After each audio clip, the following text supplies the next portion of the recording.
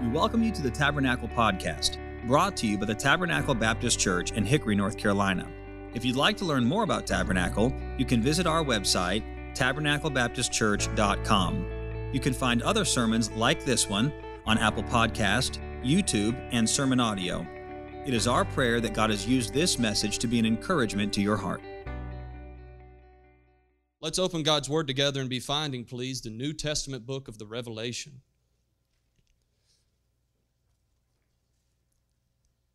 Be finding Revelation chapter 2, a book that if you're a part of our Sunday school hour, you ought to be familiar with the first portion of it at least. Revelation chapter 2.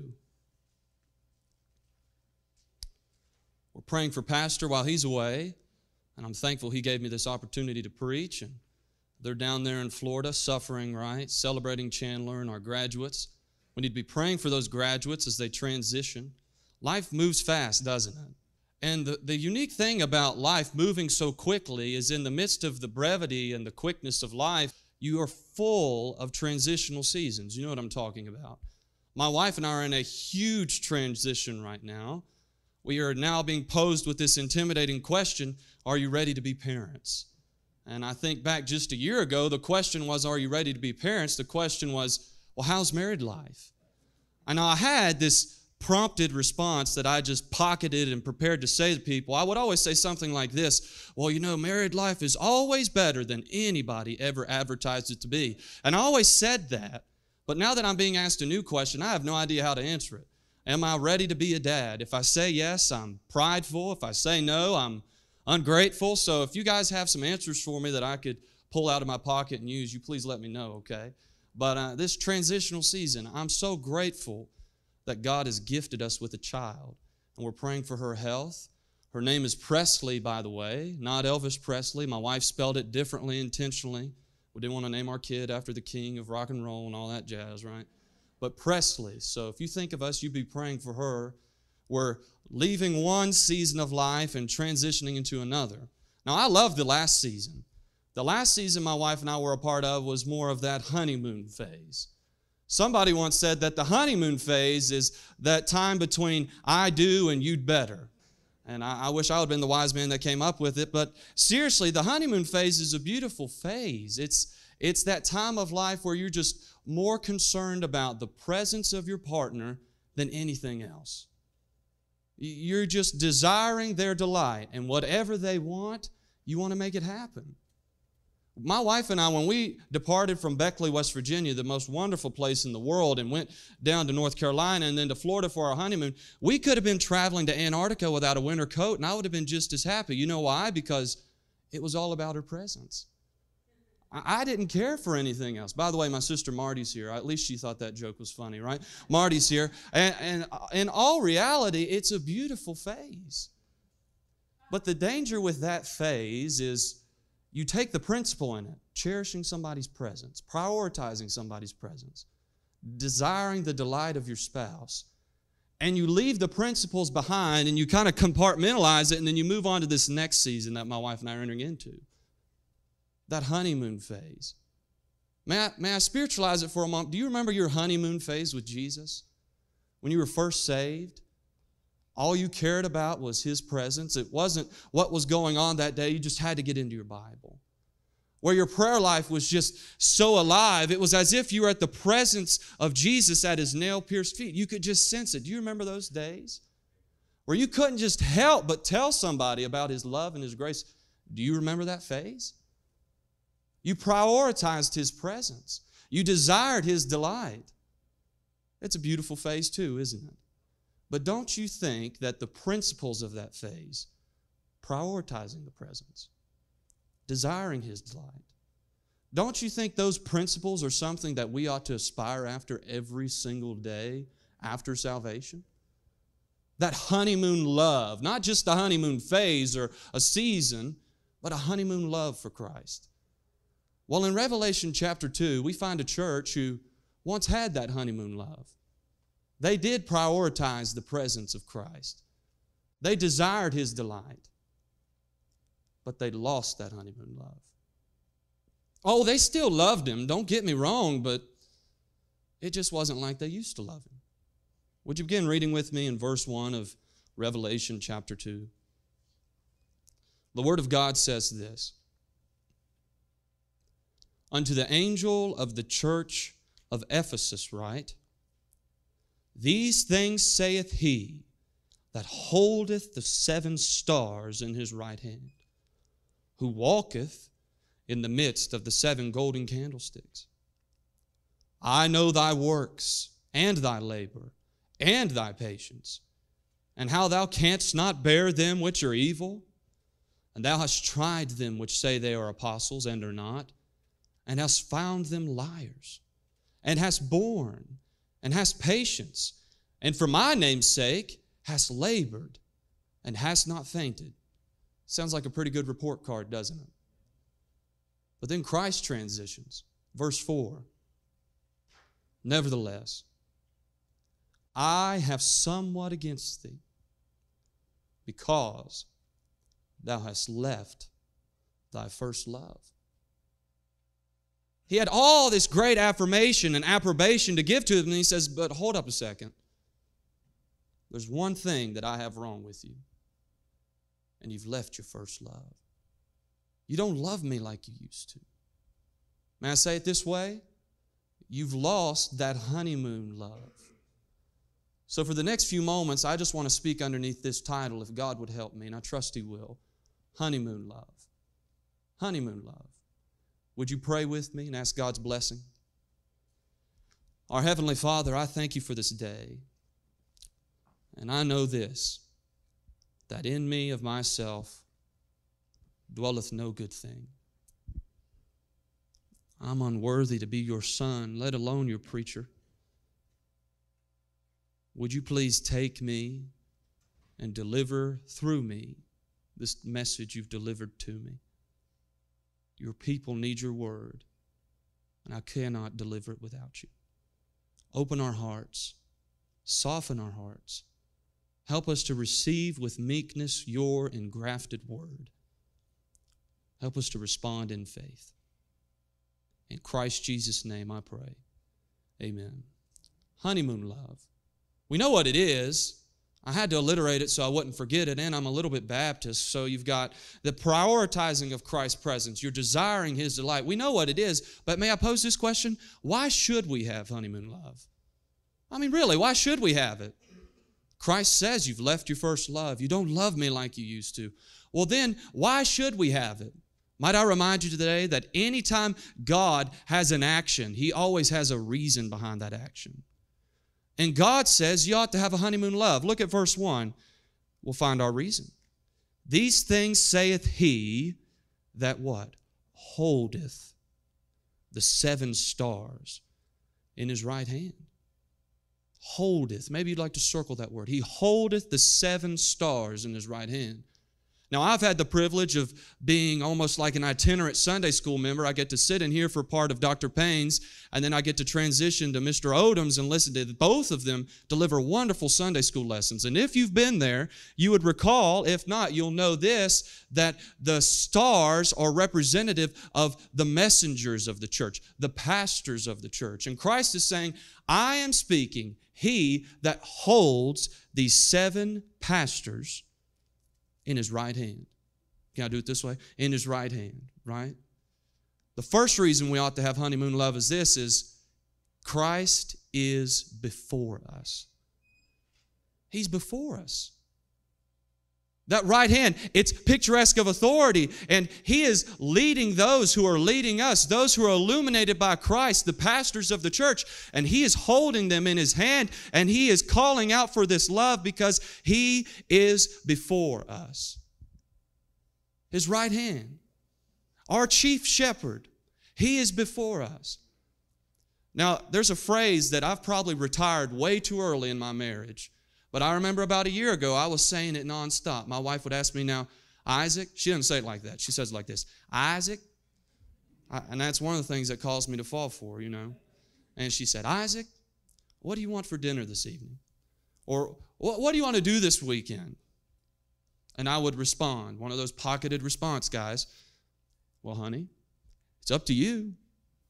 I probably should bring that one out of retirement. That's always good to say. But then you get in this 30-minute battle of, well, I don't care when you both really care. But all of that to say this, I had honeymoon love for her. I loved her presence, and I wanted her to be so happy that my opinion didn't matter. She was before me. And Christ is before us. In all reality, as our potentate, as our president, as the one who said, I will build my church, he's the foundation and the founder of this church. He's before us. It's up to him. He is deserving of our honeymoon love as our sovereign. Not only is Christ before us, but read on. He that holdeth the 7 stars in his right hand, who walketh in the midst of the 7 golden candlesticks. The 7 golden candlesticks meaning the 7 churches. He walketh in the midst of them. Not only is he before us, but he's with us. He's with us. I'm not telling on myself here, but bear with me. Have you ever been on the job and nobody's around? And you have a task that ought to be done, but you've got a good amount of time to do it, so you kind of just linger, and you're a little bit lazy and apathetic about it, and you're not working as hard as you should, and then all of a sudden somebody like Mr. Hickman or Pastor or Mr. Odom come by and you perk up and you start working harder, acting like you were doing that the whole time. Has that ever happened to you? Well, it's never happened to me. But how about this, kids? Your parents say, all right, I want you to go to sleep at 9 o'clock. Is that your bedtime, kids? 9 o'clock? Maybe earlier, maybe later, I don't know. And I want you to go to your bed. I want you to lie down, put your head on your pillow, and go to sleep. 9 o'clock. Got it? Yes, sir. Yes, ma'am. And you go in your bedroom, and maybe you're privileged to share a bedroom with one of your siblings, or you have a video game console in there with you. I don't know what it is. And you go in there, and at 9 o'clock, you're in your bedroom, but you're not really sleeping yet. And you're playing your games, or you're goofing off with your sibling, and then you hear the footsteps. And they knock on your door. Sometimes they don't even knock. And parents really don't have to knock, by the way, kids. That's okay. And they barge in, and what do? You plop your head down on the pillow and act like you're asleep. Can I say it this way? The presence makes a difference. It sure does. And the reason that Christ is deserving of our honeymoon love, that prioritizing of his presence, that desiring of his delight, the thing we ought to aspire after day by day by day, is because he's before us and he's with us. He's with us right now. The only reason I even have faith enough to get up here and preach to a congregation that 5 years ago I'd never even heard of is because Christ is with me and Christ is for me and before me. It would be no more real as if he came in his incarnate body, walking through those doors and with nail-pierced hands reached out to this audience. He's worthy of that type of love. And when you leave here, is he still with you, church? He is. He'll never leave you. He'll never forsake you. He's worthy because he's before us and he's with us. Second question, maybe you'd like to write it down. Why don't we have honeymoon love? We know why we should have it. We know what it is, but why don't we have it? Well, let's read in verse 2. I know thy works and thy labor and thy patience, and how thou canst not bear them which are evil. And thou hast tried them which say they are apostles, and are not, and hast found them liars, and hast borne, and hast patience, and for my name's sake hast labored, and hast not fainted. This is a double-ended statement. The reason we don't have honeymoon love is because we do the right things without doing the first thing. We do the right things. Look at these people. Verse 2, I know thy works and thy labor and thy patience, and how thou canst not bear them which are, what's the word? Evil.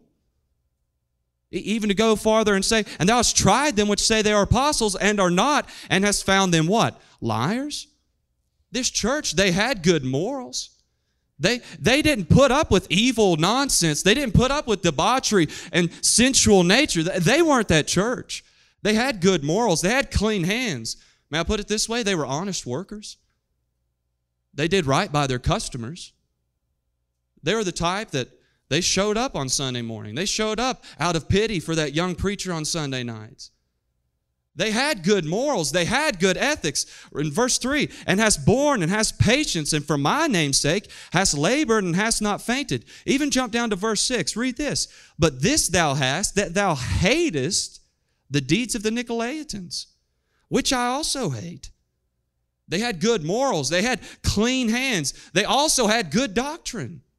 They had clear heads. The deeds of the Nicolaitans was that sect of individuals back in the first century church that tried to make a divine distinction, in their words, to separate pastors from, in their words, ordinary Christians.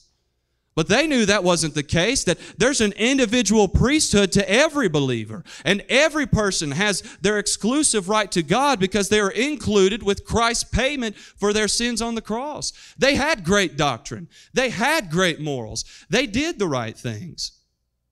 They fought for liberty. This church, the church at what? What was the city church? Ephesus. You know where their first few pastors were? Paul, Timothy, John. I mean, this church had it made. That's Pastor Hooks. I mean, I'm just saying, like, they got it made. They had everything that the world would look at and say, that is a thriving, growing church. They've got it going on. They're clean. Their heads are clear. But here's the danger. Listen closely. Here's the danger. You can live that type of life without Christ. You can have a life of good ethics and good morals without Christ.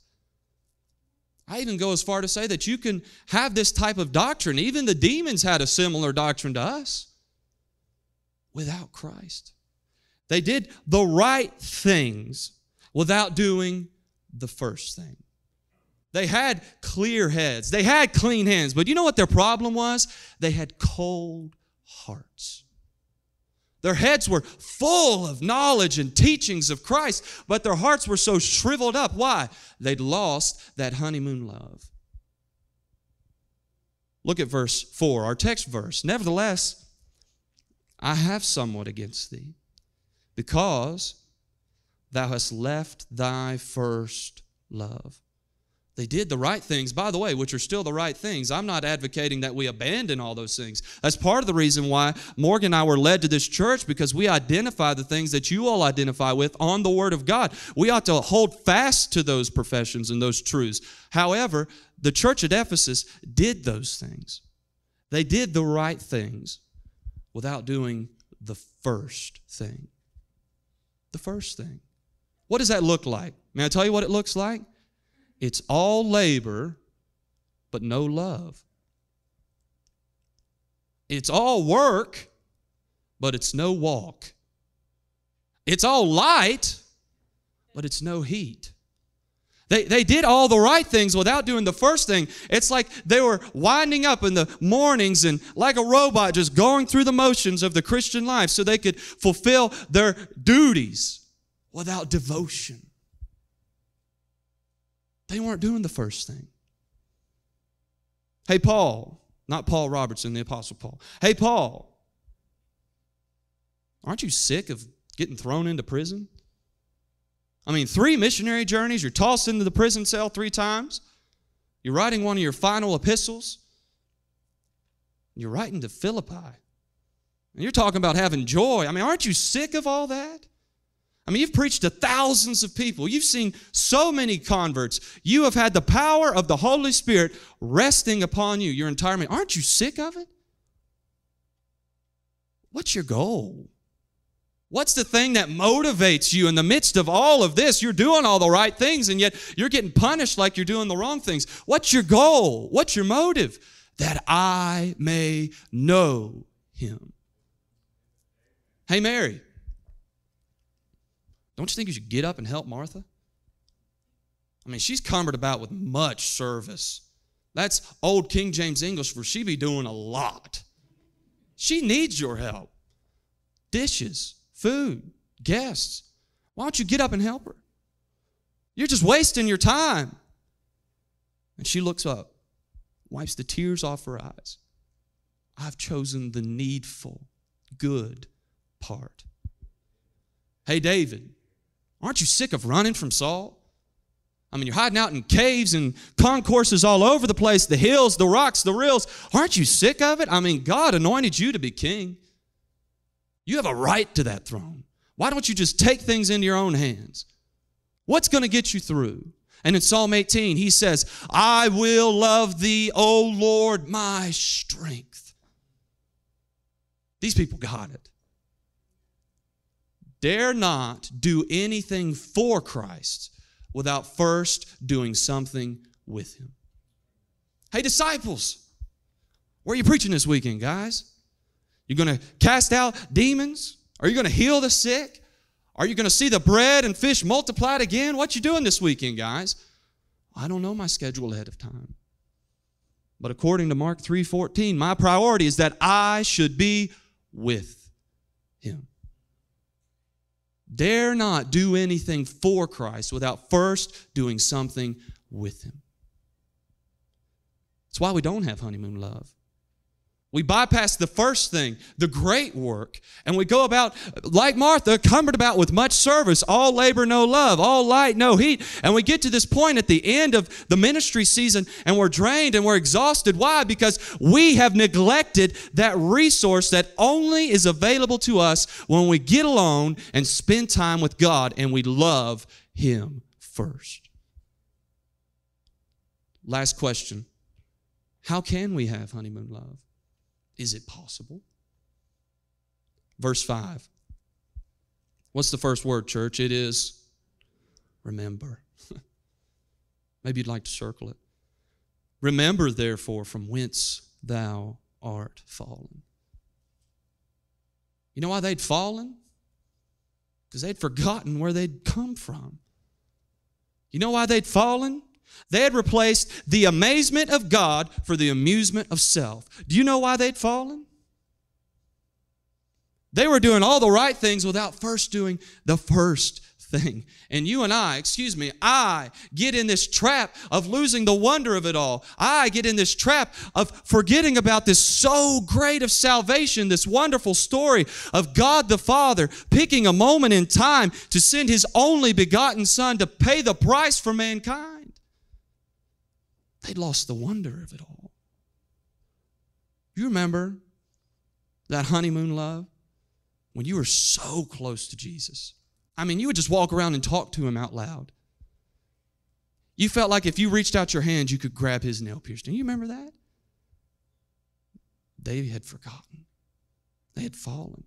This is the same church. The church at what? Ephesus. The same church that Paul had recently said, we are raised together with Christ, seated together in heavenly places. I mean, that's so magnificent we can hardly wrap our mind around it. And yet this same church had fallen.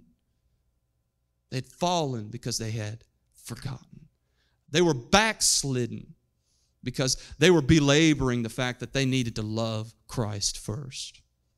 Dr. Adrian Rogers once said this, if you fail to love Jesus today more than yesterday, you are backslidden. Remember. Remember.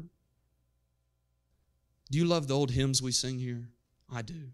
I absolutely do.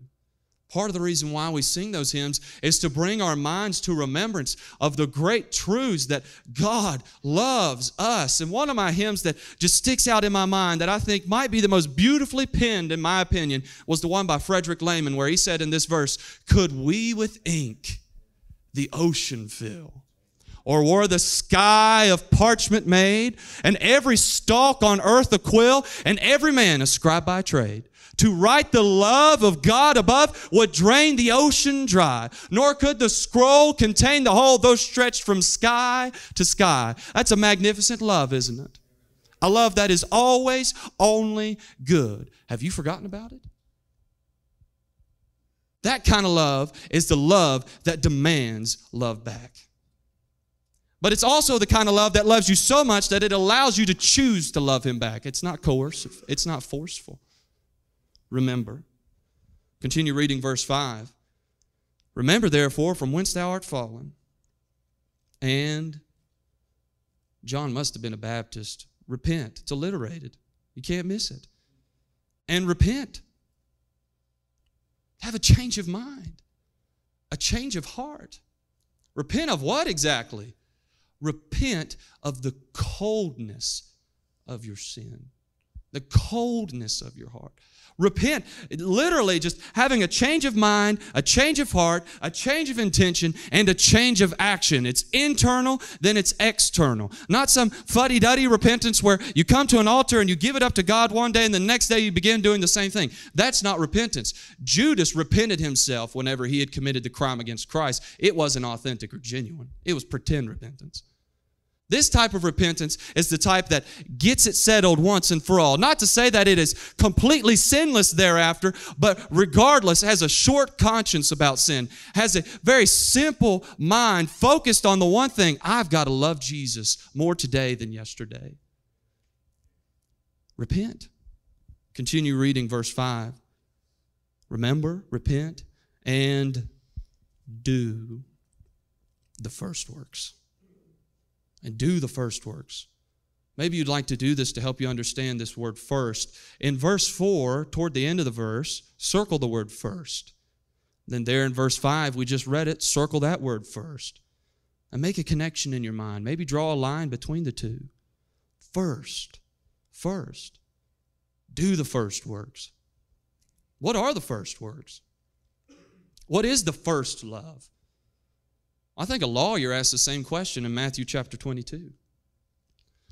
He was trying to get Jesus to fumble on his words, the living word, trying to get him to make a mistake. He was foolish. And he said, Christ, what is the greatest commandment of the whole law? And Jesus, without stutter, stammer, or equivocation, said this: Thou shalt love the Lord thy God with all thy heart, with all thy soul, and with all thy mind. Here it goes. This is the first and great commandment. That means it is the one that takes priority over all the other ones. It's not giving out the gospel, though that is a priority. It's not tithing your gross income, because that is a priority. It's not being an encourager to fellow Christians. It's not even attending Wednesday night prayer meetings, though all those things are the good things and the right things. Listen, this is what Christ said. The priority, the sum and the substance of the Christian life is this: love God with everything in you. Love Him.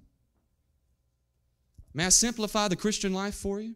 Boil it down to its smallest form. The Christian life is loving Christ. So that's it. Maybe you're here and you're a new Christian. We've seen a handful of kids saved in the past month in the children's ministry. It's been miraculous. Hey, young person, don't get so caught up in trying to figure out everything about the Christian life. Just know this: the Christian life is loving Christ. I'm not talking about that ecstatic feeling and when you're singing a praise and worship song and you just want to stand up and punch your hand. I'm not talking about that. I'm not talking about rousing your emotions to where you can cry when you hear the third verse of Amazing Grace. I'm not talking about that either. Love is not a feeling. Love is a choice. And it is measured by the amount of time you give to something. So may I ask you, do you actually, not just in form or in shadow, the real deal, do you love Jesus? How do I know how much I love Jesus? Do you spend time with Him? You say this is elementary. Well, you got the children's ministry leader up here preaching. It is elementary. But do you love Him? If you want to know how much you love somebody, measure it by how much time you spend with them. And you will never love Jesus the way you ought to love Jesus if you don't know Jesus the way you ought to know Jesus. And the only way to know God is through His perfect word that He's passed down to you, this completed revelation of Himself, the Bible. And prayer. The first word. Do you love Him? Do you want to know what the scariest part about all this is? I mean, if we were to measure this church, we'd say, man, they've got all the boxes checked. They have a minor flaw. I mean, they're not loving Christ the way they should. God didn't look at it that way. Look what He says toward the end of verse 5. Repent and do the first works, or else. I will come unto thee quickly, and will remove thy candlestick out of his place, except thou repent. You want to see the quickest way that Christ will shut down a church? Stop loving him. Go try to find the Ephesian church. That same church that had Paul and Timothy and John as their pastor. That same church that Christ said all these wonderful things about, that was seated together in heavenly places with him, that did the right things. They had the good morals. They had the good doctrine, the clean hands and the clear heads. They had it all going on. Go try to find them. Chiefest port of Asia Minor. Go looking for them. Guess what? You won't find them there. And I pray, God, that this church that has the right doctrine, that has the right ethics, the right morals, I pray, God, that 100 years from now, lest the rapture takes place, that you could still come to Hickory, North Carolina, and find a church who is not there because of their good doctrine, although it's good, and is not there because of their good morals and ethics, though it's good, but is there because they did the first and great work, and that is loving Christ. But you won't find this church. May I ask you this question? Do you have a honeymoon love for Christ? Be honest. Do you? Do you prioritize his presence? I'm not asking you about your doctrine. I'm not asking you about your behavior. Do you desire his delight? Is his pleasure and his alone the goal? Wanting to know him? Or have you left your first love? Have you fallen? Thank you for listening. We pray that God has used his word to speak to you today. If you'd like to learn more about Tabernacle, you can visit us online at tabernaclebaptistchurch.com. There, you will find additional information about our church, opportunities to partner with us financially, as well as other resources that we hope can be a help to you. May God bless you, and thank you once again for listening.